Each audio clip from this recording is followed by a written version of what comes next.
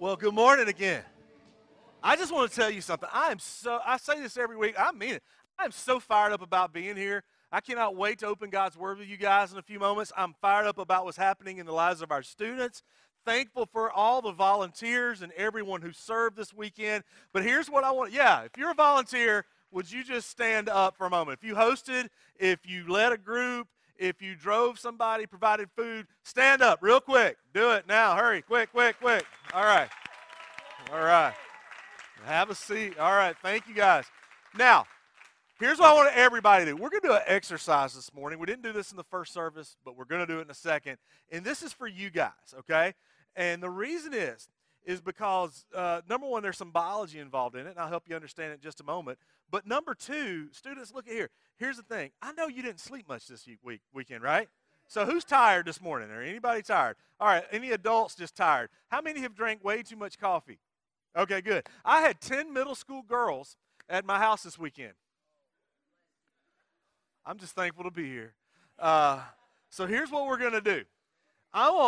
Biologically speaking, this is truth. You can ask, there's many of you in the medical profession, you can back me up on this. Inside of each one, God put inside of our brain what we call a tired bone. I don't know if you've heard about this, right? A tired bone. It's right here. And in order to make it through a worship service after you haven't slept for a whole weekend, right, you need to remove the tired bone. Are y'all with me on this? So I'm going to ask adults to do this too because I catch you dozing every Sunday. You think I don't see you? I see you, all right? And I do. I work really hard, okay? So here's the thing. Everybody, let's stand up for a moment. Talking to you, Brad. Let's go. Here's the thing. Everybody stand up. Here's what we're going to do. Adults, students, this is for the students as well. I want you to put your hand right here. And on the count of three, let's go, Joan, pull out your tired bone. 1, 2, 3. Pull it out and hold it. Look at it. Here's what I want you to do. I want you to repeat after me. Look here, tired bone. Now, you got to say it with conviction. This is church, all right? Look here, tired bone. You're not going to make me go to sleep? I'm going to pay attention? I'm going to laugh at what Chip has in his jokes? Even if I don't think it's funny? And I'm going to leave here changed this morning. Now, take your tired bone, spin it around. Everybody, come on. Throw it around. Now, throw it on the ground. Kill it. All right, now have a seat. Now, you should be good and awake now, all right? With me on that? Only at River Hills, correct? Take your Bible, chapter 2, 1 Peter. We're in the middle of a teaching series called Fortified, and I'm so amped about talking about this morning. It's amazing how God works this out. We actually prolonged a text a few weeks ago and extended it, and we land on this text this morning. And for you guys that were at Resonate this weekend, this is totally applicable to you. So I really want you to hang with me for about 20 minutes because I think this is going to be totally resonating to all of you as we continue this morning. Now, 1 Peter was written by a dude named who? Let's say that together with conviction. Who? Peter. There we go. That's the name of the book. Peter was Jesus' number one disciple. I love Peter. We've talked about this before because he was a hard-working fisherman. He was a blue-collar dude, but yet God used him to do profound things. He had a problem that many of us deal with. He has something called foot and mouth disease. He spoke before he thought. He had no filters, but God used him anyway. But this is something we haven't mentioned in an introduction in any of our teachings throughout the book of 1 Peter. Peter, his first name was Simon. In fact, his original name was Simon. Later on, Jesus changed his name to Peter, and that's why you'll hear his name called Simon Peter. Peter is a Greek word called Petros, which means rock. And Jesus asked Peter one time, who do you say that I am? He says, you are the Messiah. You're the one that's going to set us free, just like that song we just sang. And Christ looked at him and he says, Peter, upon this rock, we're going to build the church. Now, many people over generations have misinterpreted that.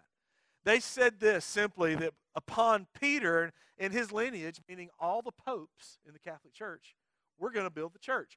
But if you look at it contextually throughout the scope of the entire Bible, that whole phrase basically means this. Peter, upon that confession of you saying that Jesus is the way to heaven, we're going to build the church. And that's important. We're going to come to that in a few moments. But that's important to recognize because upon the confession of knowing Jesus Christ as your personal Lord and Savior, that's how you're a part of the body of Christ. That's how you're a part of the church. Y'all with me on that?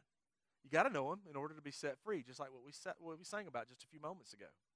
And so this morning, what we're going to do is that we're going to change gears a little bit, because from the entirety of chapter 1 in 1 Peter was based upon the majesty and the magnitude of what it means to know Christ. It's basically our salvation. Now he's switching gears as he's writing this letter to different churches in what is now present-day Turkey. He's writing these letters saying this, is that you have to fortify your faith and also understand your status. Now, let's understand that for a moment. He's writing to a group of people, he labels them exiles. Exiles, most of the time we look at these guys, and exiles are these people who have been kicked out of their own country, but that's not true here. Exiles in 1 Peter are people who've come to know Christ, and this is not their home. If you know Jesus, I really want you to understand this. This is not your home. You should feel uncomfortable here. You're swimming upstream. It's countercultural. And the more we try to fit in here, the more we're going to be unhappy here. Because we're not supposed to be here. God has got a bigger plan, a bigger place for us. Your citizenship is in heaven. But the majesty of salvation, meaning that Jesus Christ died for you for all your sins and then rose from the dead by creating that incredible experience. What he does is he paves a way for you to get to heaven by asking Christ to come into your life. So important that you get that. That's your salvation, but now there's your status. Now, we just celebrated something this past Thursday. You know what it's called, right? What was it? Single Awareness Day, right? Y'all know what I'm talking about. I have never had a Valentine until I got married. I'm just being honest with you guys. I would love to say I broke up with people or decided not to have a date because I didn't want to spend the money, but that would be lying. Nobody would date me. So it was a sad life. Years of therapy has helped me deal with that, and I'm beyond that now. But the thing is about Valentine's Day, it really highlights your status of being single again, or married, correct? And for most people in this room, it is a point of just, oh my goodness, Valentine's Day is here. For two reasons. One, you're a dude and you don't know what to buy. Would you agree with that, guys? It's like, I got to make this a winner. I got to be really good at this because this is Valentine's Day. Or two, you realize you're still single, and which is okay. Jesus Christ was single. But for many people, as you deal with Valentine's Day, it's not a good day. Anybody here like that? It's just something that you deal with fear and trembling. Now, my wife and I have been together 20 years, been married 18 of those years. And I married a woman, she's over here, who she genuinely doesn't like Valentine's Day. I'm blessed. I'm just going to be straight up with you guys. Now, I'll help you understand this a little further. Now, guys, when you're told, like, babe, what would you like for Christmas? Oh, don't get me anything. That means you better get her something, right? Now, here's the thing. When she said don't get me anything for Valentine's Day, she actually meant it. I bought her something last year, and she was like, thanks. And I'm like, she really meant that. After 20 years, I finally figured it out. So here's what I did. Really smart this year. The day before Valentine's Day, I went and bought a $5 bouquet of tulips and a candy bar and took it to her and said, Happy Wednesday. I totally won. Totally won. $7, she was happy, all that stuff. That's my status, and it puts pressure on me sometimes. But here's the deal. Whether it's Facebook, Twitter, Instagram, Snapchat, or any other social media thing. How many of you guys on social media? Just raise your hand. Almost 100% of us in this room are on some form of social media. It asks you for your status, doesn't it? Am I single? Single again? Married? Got a girlfriend? I love this one. It's complicated. Have y'all ever seen that? Republican, Democrat, Christian? I don't know. There's all types of statuses we have to fill out. But here's my question to you this morning. What's your status? Students, what's your status? And I'm not talking about who you're dating. But we appreciate that. This girl is single right here. Anybody wants a date, here's your girl. All right, just kidding. Now, here's the thing. But what's your status spiritually speaking? Adults, too. Now, here's the thing. We love the whole concept of salvation, right? Jesus paid the price. We just sang about that, right? He's our living hope. But here's the thing. What's your status? Where are you on the spiritual paradigm? You see, here's the thing. In order to understand you, you've got to understand Jesus. This is so important for you to recognize. Tattoo that on a brain cell somewhere. In order to understand you, you better understand Jesus. Now, whether you're a Christ follower or not, you got to understand Jesus to understand where you are in that spiritual paradigm. Now, what we're going to do here is for a few minutes, we're going to understand Jesus, and then we're going to deal with you. Are y'all with me? Let this resonate. I'm going to keep saying that because I think it's funny. Here's the thing.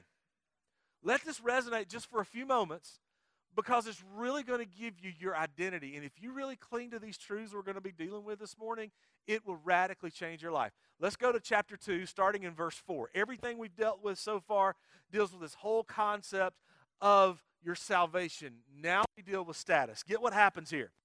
Chapter 2, verse 4. As you come to him, the living stone, rejected by humans, but chosen by God and precious to him, you also. Now here's what the deal is. Your status has changed.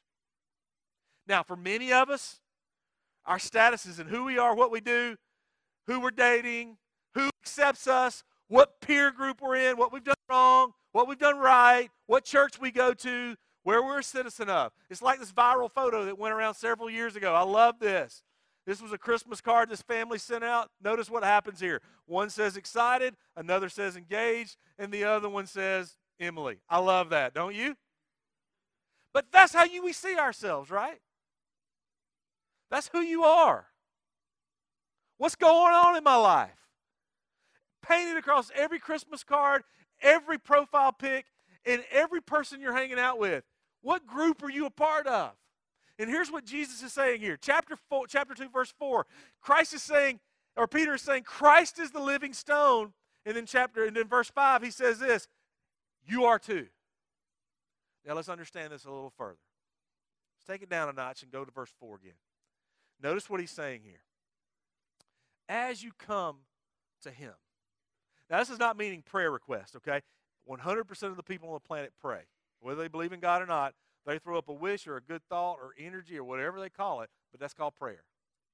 But here's the thing.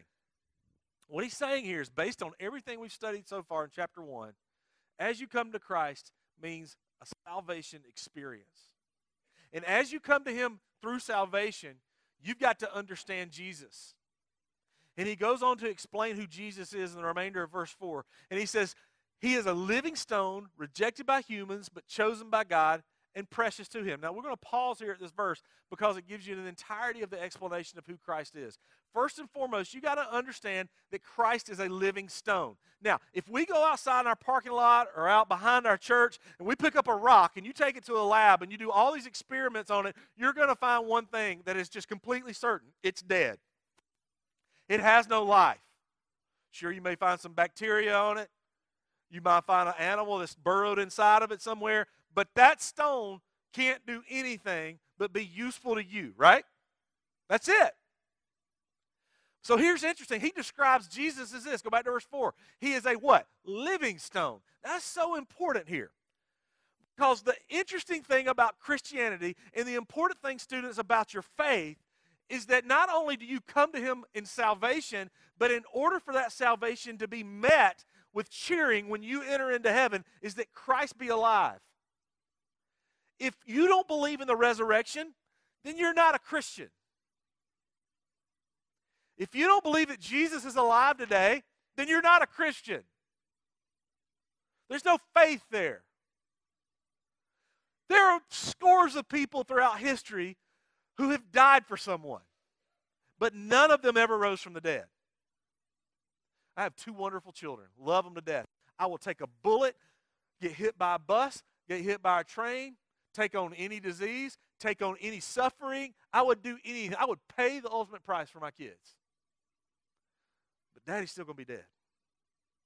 Here's the interesting thing about Jesus. When he paid the price for our sin, he rose from the dead. And the thing we have to understand, and you may believe that, and you may have that in your brain cell thinking that is true. I believe that is a reality. Faithfully, spiritually, existentially, I believe that. But here's the thing. The application thereof isn't so sure in how we live our lives. Do y'all agree on that sometimes? Because here's the thing. Jesus, for many of us, is a monument. What you got to understand is Jesus is not a monument. He's alive. And this is what gives feet to your faith. If Christ is a monument, we're going to go and say, Lord, look what I did. God, look what I have for you. Look at this wonderful cross in my yard. Look at all these paintings pictures. Look at this effort that I put in. Look at what I've done right. But no. Jesus is alive, and he gives fire to the feet for your faith. You get me on this? He's not a monument to be stared at. He is a living stone to be experienced. You hear me? So important to understand. Jesus is alive.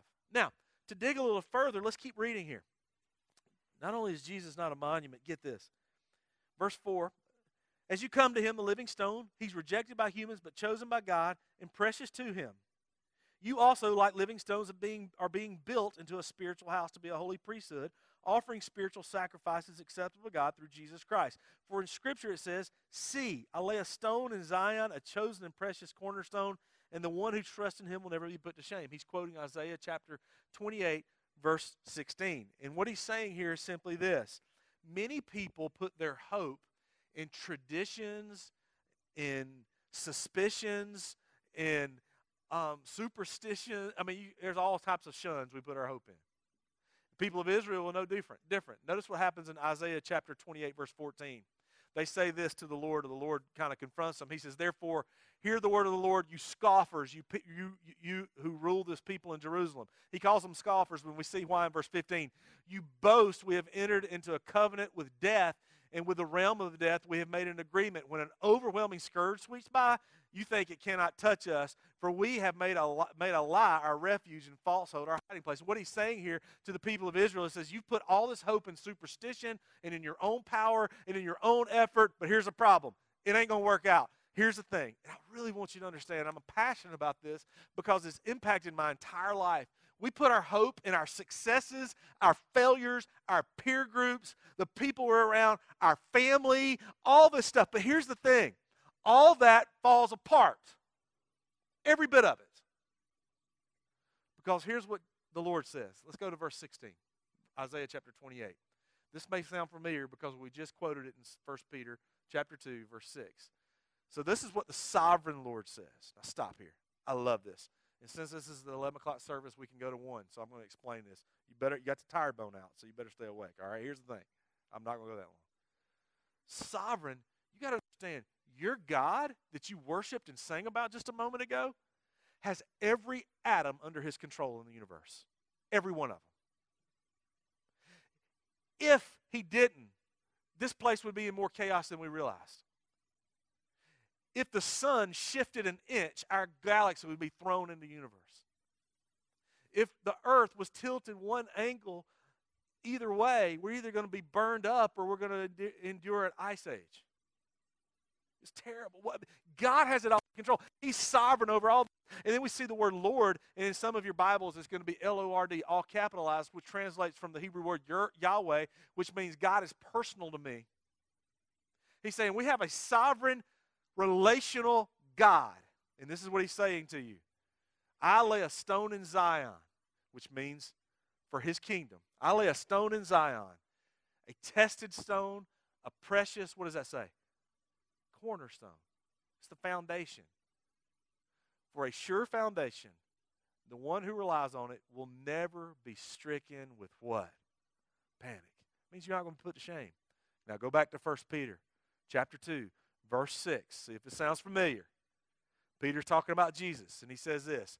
For in Scripture it says, I lay a stone in Zion, a chosen and precious cornerstone, and the one who trusts in him will never be what?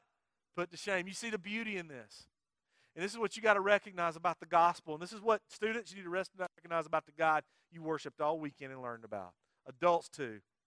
Not only is Jesus not a monument, understand this. God's building plan or project is radically different than yours. Radically different. Go back to verse 4. Get what he says here. It says Jesus is a living stone, but he was rejected by humans. How many times have you put a plan together in place and it's just falling completely apart? Any of y'all ever done that before? We're in the middle of a building project here at church. Can't wait to get it going. But we have changed the architectural layout of this place. How many times, Justin? It feels like a dozen times, right? And if you're in the building industry, you know exactly what I'm talking about. There's always a change. There's always something you got to redevelop or reconfigure. You can't put that outlet here. You got to put it here. You can't put that door here. You got to put it there. I decided to change the flooring. I decided to change the tiles. All that stuff. It all changes. But God's plan is radically different than yours. And sometimes in the middle of going what it feels like hell, you get to the end of it and say, I know that was God's plan, but man, that was good. He was doing something in my life. And so 2 truths about God that we've just talked about. Number 1, Jesus is not a monument. Number 2, his building plan is different than ours. And so what does that mean about your status? Students, wake up and listen for a second, because this is you. And this is every adult and every person in this room who knows Christ. The status of Christ is our status. What is his status? Verse 4. Chosen and precious. You see that?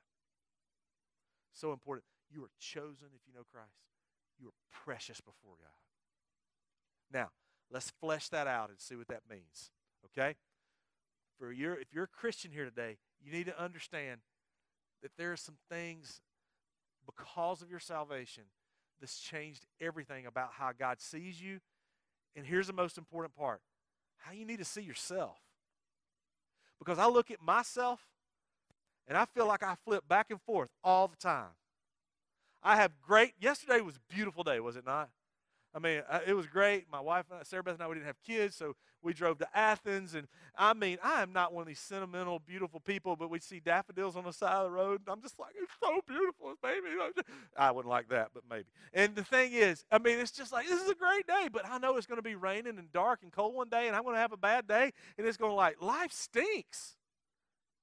And my commitment to the Lord is the ebb and flow of my emotional being at that moment. Are y'all like that? And here's what's so beautiful about the gospel. Go to verse 9. Because he lays out all this stuff for us, and this is who you are when you know Christ. Get this. Verse 9.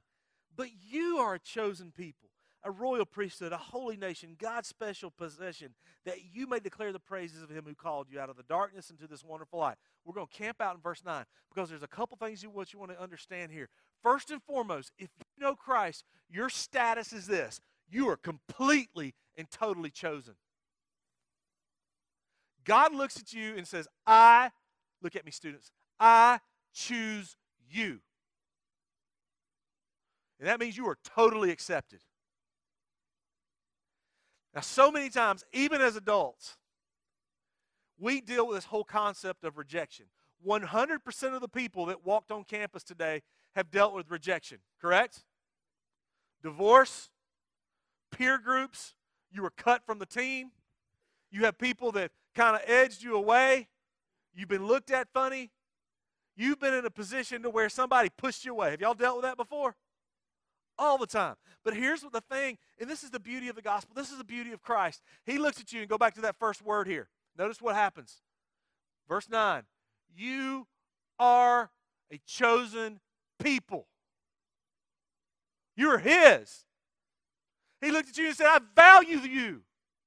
I pick you for my team.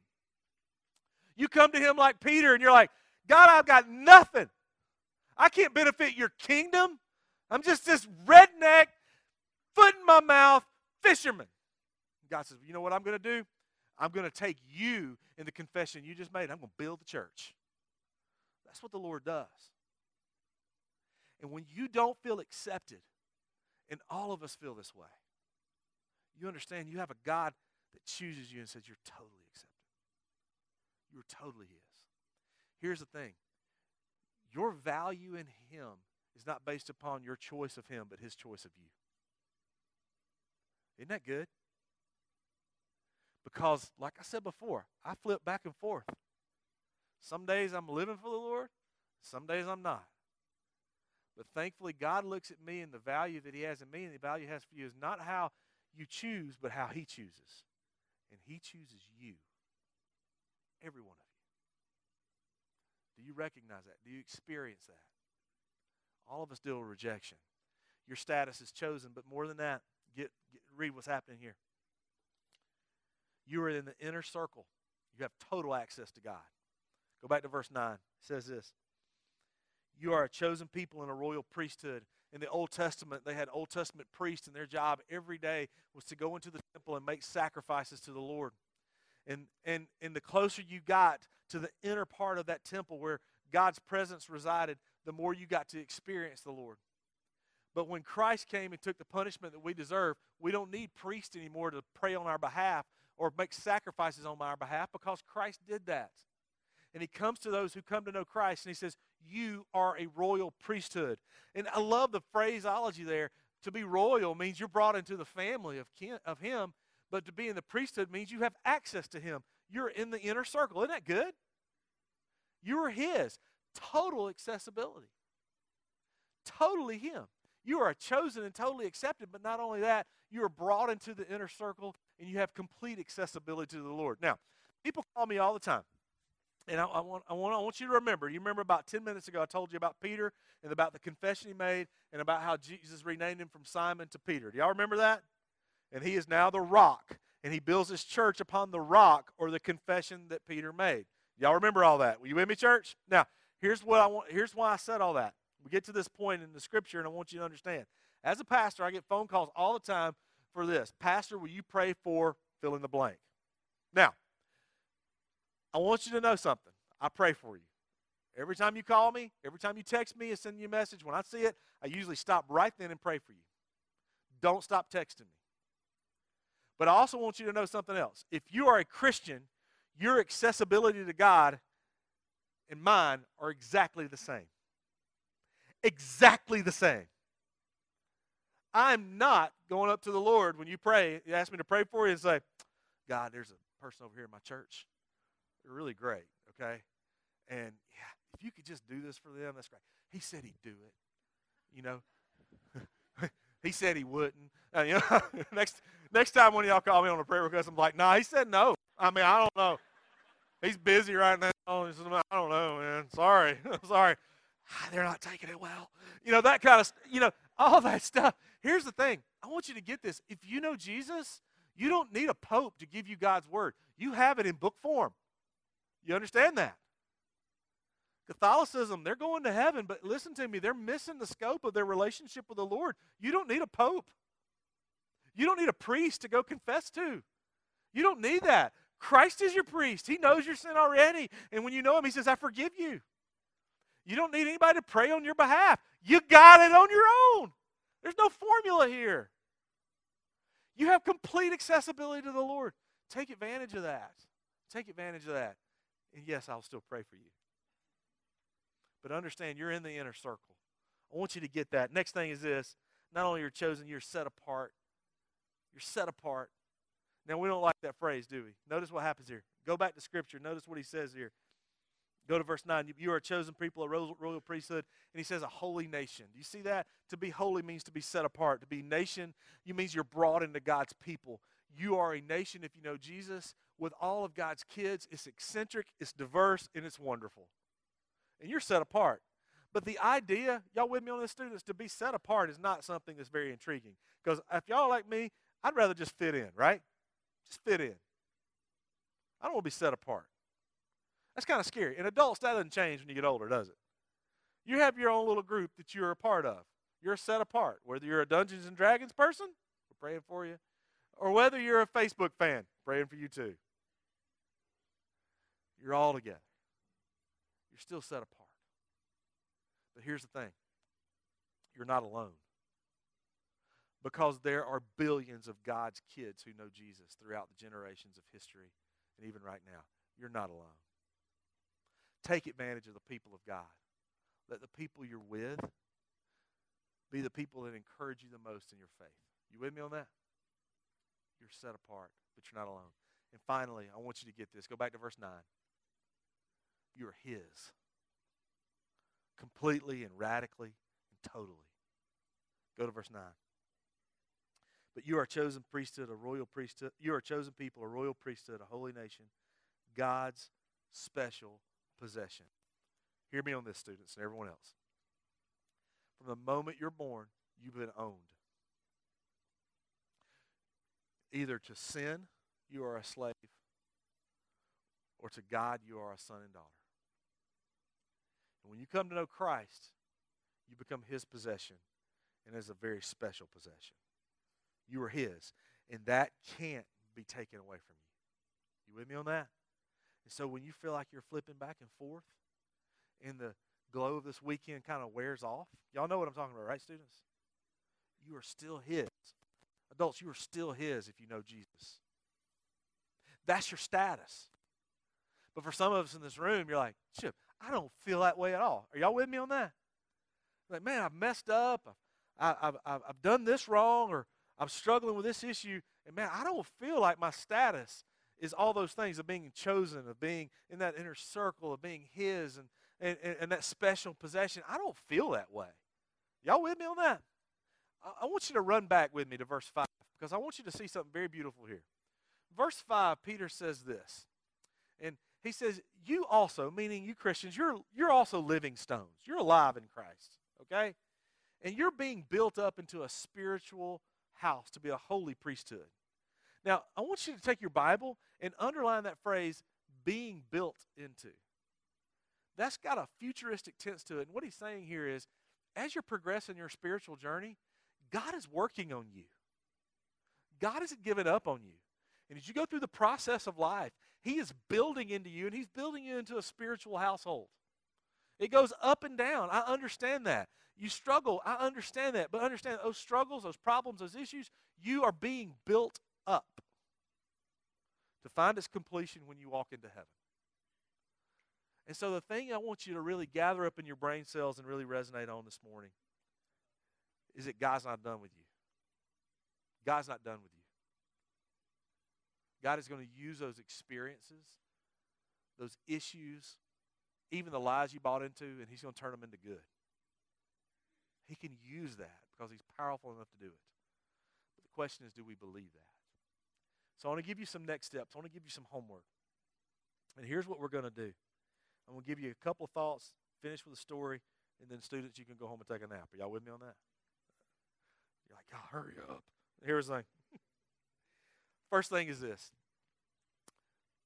This is your joy, and that's to live life as worship. This is where you're going to extract the most joy in your life, is when you recognize life as worship. Go to verse 5 again. It says this. You also, like living stones, are being built up into a spiritual house to be a holy priesthood, offering spiritual sacrifices acceptable to God through Jesus Christ. That means doing the right thing. When you're doing the right thing, you're happier. Would y'all agree on that? Would everybody agree on this? When you're doing the right thing, you're happier. The greatest act of worship is not how loud you sing, but it's how well you live. That honors God. Those are those spiritual sacrifices. And what he's saying here is that you and I, if you want to know joy, you got to live your life as worship. And to worship means to do right. You with me on that? Second thing is this. This is your mission. Let your lips produce praise. Let your lips produce praise. Let's go to verse 9 again. Notice what happens here. He lists out all the thoughts of what it means to be a Christian and the status that you have. And then he goes on to say, but you are a chosen people, a royal priesthood, a holy nation, and God's special possession, that you may declare the praises of him who called you out of darkness and into his wonderful light. God does something beautiful there. He transitions you spiritually from darkness to light so that you proclaim his praises. But what does that mean? That's your mission. Our life is to be evident, if you're a Christian, through your speech and through your action, that we are his kids. Live for him. Got a story to tell, and just got permission to share it, so I'm going to share it anyway. We have many people in the medical profession here in our church, and when you're in the medical profession, you're kind of told, don't let your faith interfere with you being a doctor or a nurse or a PA or whatever you do. One of the folks in our church who works in the medical profession was treating a patient who basically is about to die. That person was able to share the gospel with them, and they came to know Jesus. I'm going to tell you something. God is bigger than your job. God is bigger than your social status, your culture, and your school. You understand that? And the mission of every believer is let your lips perpetuate and proclaim that Jesus is alive. Let your attitude and actions do that in your parenting, in your marriage, in your social structure, everything. Y'all with me on that? Then the next thing is this. Not only is that your mission, this is your status. Let yourself be accepted. Let yourself be accepted. This may be the most important thing I tell you this morning. Because for many of us in this room, not only do we not feel accepted by others, we can't even accept ourselves. Has any of y'all ever struggled with that? Any of y'all ever struggled with that? You look in the mirror, you don't even like you. But here's what I want you to get here. Let's go back to verse 9. When you know Christ, let this preach to you this morning. Let this speak to you. Students, understand this.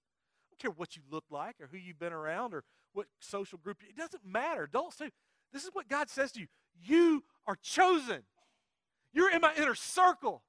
You have total accessibility and total and radical acceptance. And I have brought you into my nation. I have brought you into my fold. I have brought you into my family. I've set you apart. I'm protecting you, and you are mine. You are mine. You are mine. Do you get that? That's who you are. But it's your job to accept that status. You hear me on that? That's your job. So will you accept it or not? Your mission, your status, and not only that, your joy. Will you do it? This past week, heard a story, and I think you guys heard about it, about a guy out west. And he was on a long run. And he turned around and saw a mountain lion bearing down on him and jumped him. Did y'all hear about this guy? Wow.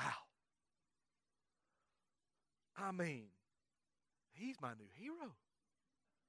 I don't know if you heard the story. Did you hear about it? The mountain lion attacked him, jumped on the guy. He covered his face, wrestled the mountain lion to the ground, and choked it out. Awesome! Are y'all with me? Is that awesome back there? That is awesome. The girlfriend was interviewed, and she goes, "Yeah, my friends at work said you better get a ring on that, because that man's awesome." He choked out a mountain lion, okay? He won. He got attacked by a mountain lion and won. Y'all remember watching that movie Legends of the Fall and the guy's fighting at the bear at the end? I'm like, that's how I want to go. This guy said, I'm not going to go that way. I'm going to beat the mountain lion. He won.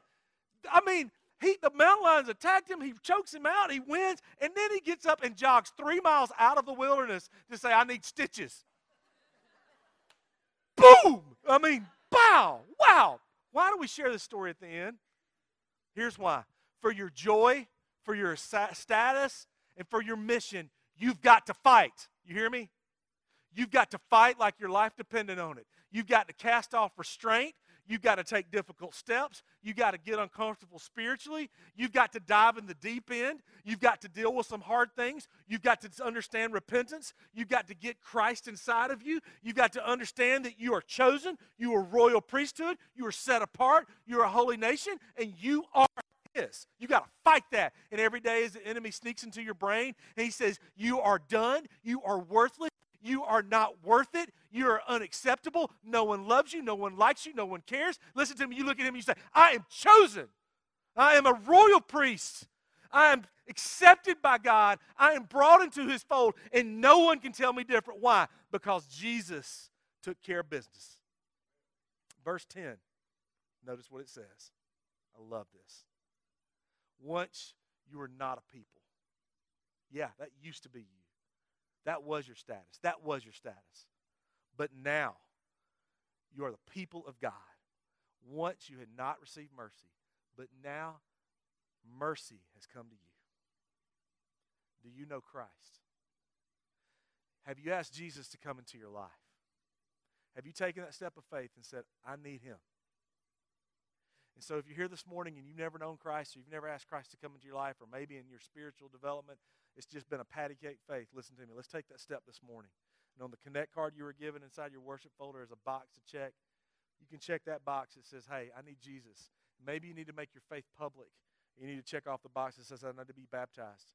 And maybe you're here today and you just need to take some next steps. Get in a life group, start to serve, get a phone call for the pastor, counseling, repentance, whatever it may be. But hear me, until you know Jesus, you'll never know yourself. Until you accept Jesus, you'll never be able to accept yourself.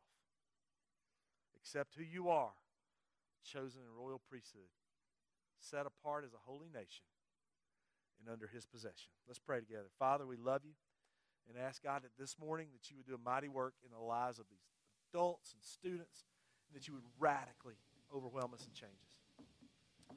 Fill us with your Spirit. Give us the strength to live for you. And I ask, God, that in these moments that you would work, that you would bless, that you would overwhelm us, and that you'd show up in a profound way. And I pray, God, that you give us the strength to live for you. For these students, I pray, God, that you would be with them, that you'd strengthen them, and they look in the mirror tonight, they would see you, see themselves, and see you. They are chosen. They're yours. God, nothing can separate us from you. So this morning, as we are reminded that we are a chosen royal priesthood, set apart as a holy nation, let us worship you. Let us acknowledge who you are. Let us be filled with your presence. Jesus, do it. In Christ's name we pray.